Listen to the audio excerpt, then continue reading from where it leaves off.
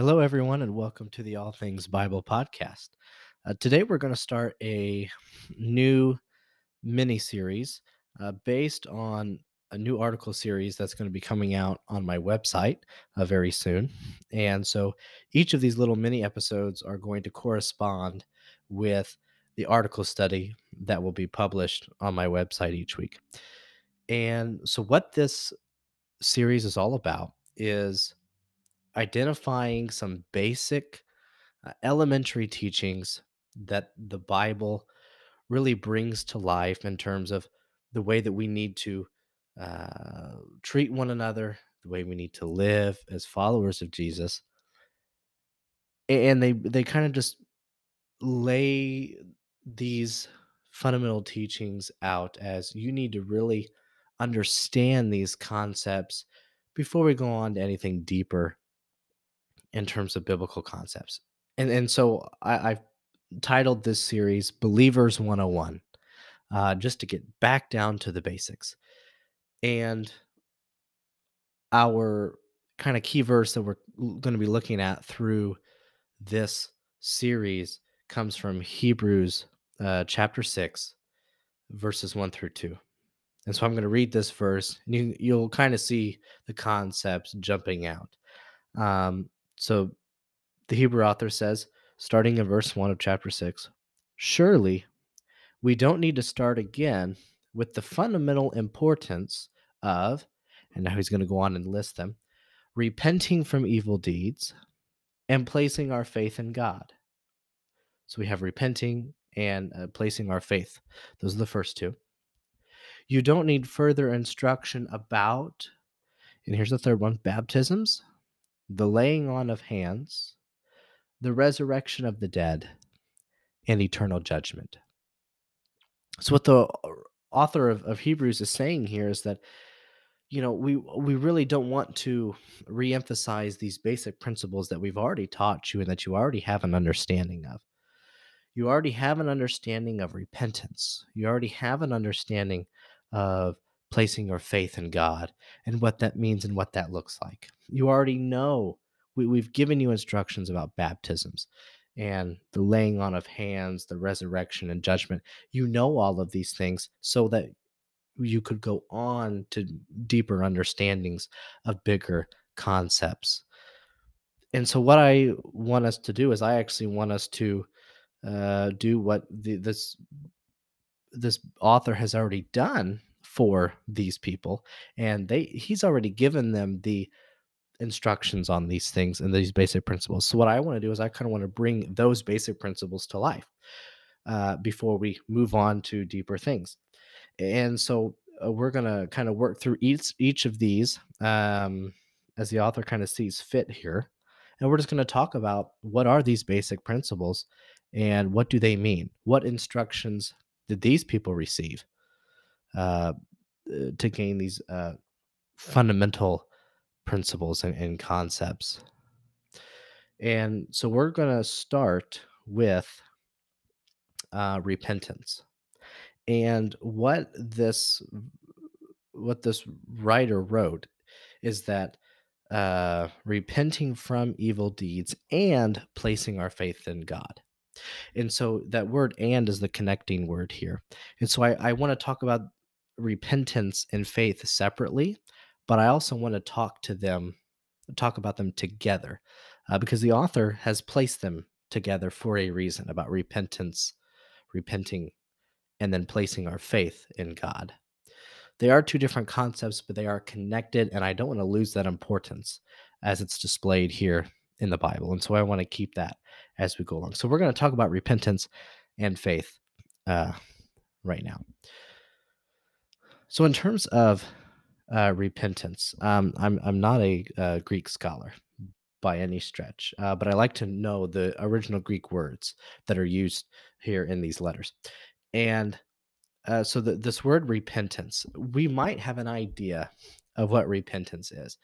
And I don't know about you, but when I think about repentance, I think about uh, people maybe coming before an altar or to the front of a church and publicly displaying their sorry for what they've done in the past, and they may confess what they've done, and they make this declaration that they're going to change the way they think, the way they act, and they do it publicly, a display of public repentance.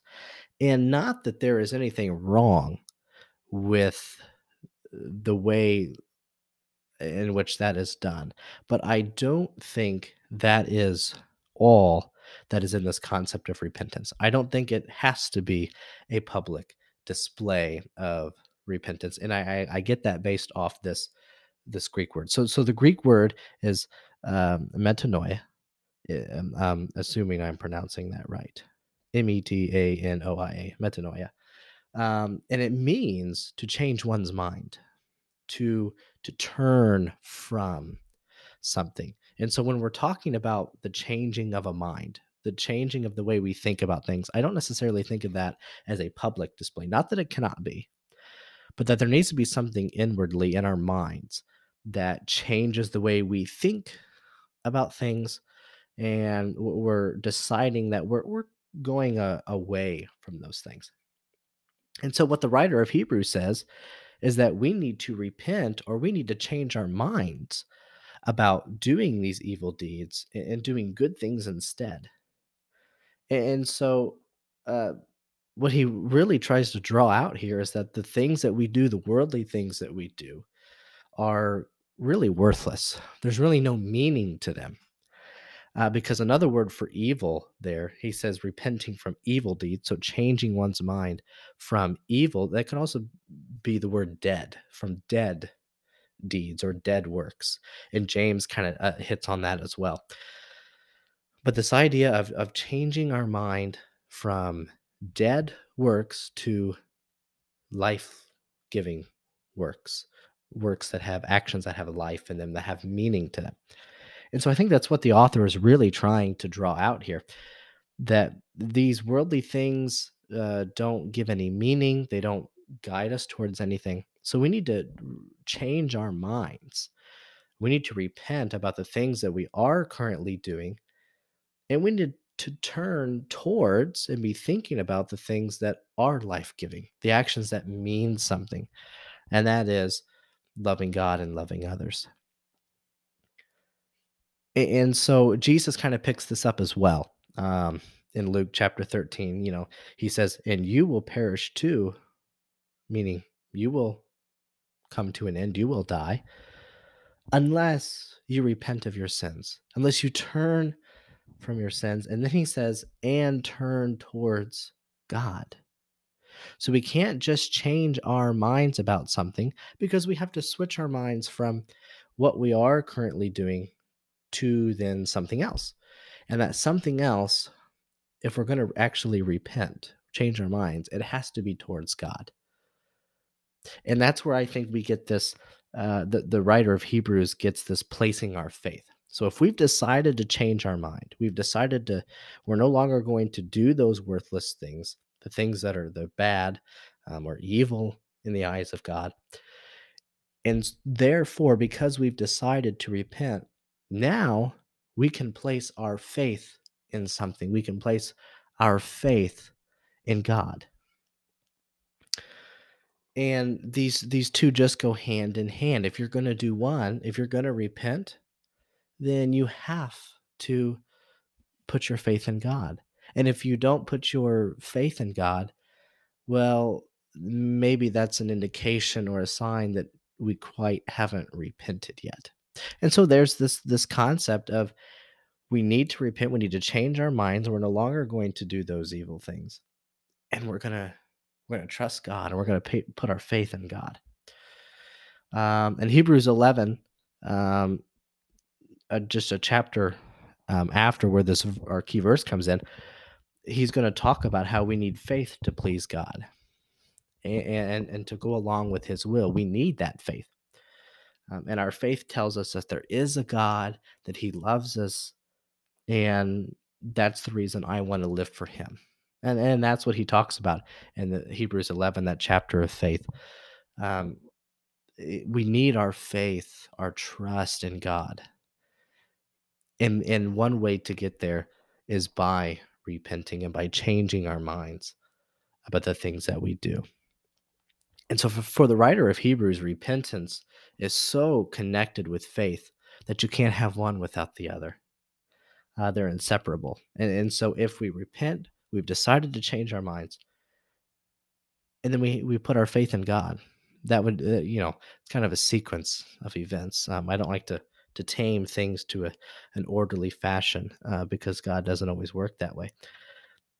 But if we decide to repent, we've decided, okay, I'm not going to keep doing these things that cause me harm, that cause other people harm, or cause harm to God in any way, then I'm going to put my faith and my trust in Him. And this doesn't have to be a public repentance. Of course, it can be. It's been done in the church for many, many years, but it doesn't have to be. The writer of Hebrews says nothing about it must be a public display. This is the way it needs to be. But what he says, it has to be a change of mind. It has to occur in our minds, and it has to occur in our hearts. And then we've decided that, then our faith is put in the one and only Yahweh. And so for a believer, these things have to happen. And, we shouldn't force them to happen, because it should be a decision that we want to make because we love Jesus. And we know that what He has done for us, we owe Him our lives. And these are the first of importance. I think they're written first for a reason. I don't think that was by accident the writer of Hebrews put them here. I think he knows that repentance and placing our faith in God is the first step in becoming a believer, or in renewing our faith, whatever process, whatever step you're in life. These are two important principles that we need to make sure we have a grounded understanding on, because we may have to replace our faith sometimes, or we may have to repent a lot throughout our lives to get our minds focused on what we need to. And so those are the first two, repentance and faith. Those are the first two teachings that this writer of Hebrews tells us that every believer should have, and that we need to live a successful life. And I hope this was encouraging to you, and hopefully it made sense. And let me know your thoughts in the comments. I would appreciate that. And so next week we will start with baptisms when that article releases, and we'll talk about the laying on of hands, what the Bible says about that, and the resurrection and eternal judgment. I'm excited about as well. So lots of good things coming up. If you want a little bit more in depth than what we talked about here, go ahead and check out the articles that I'm going to be posting on these topics. And again, this series is called Believers 101, Getting Back to the Basics. So thanks for tuning in. Come back next week. God bless.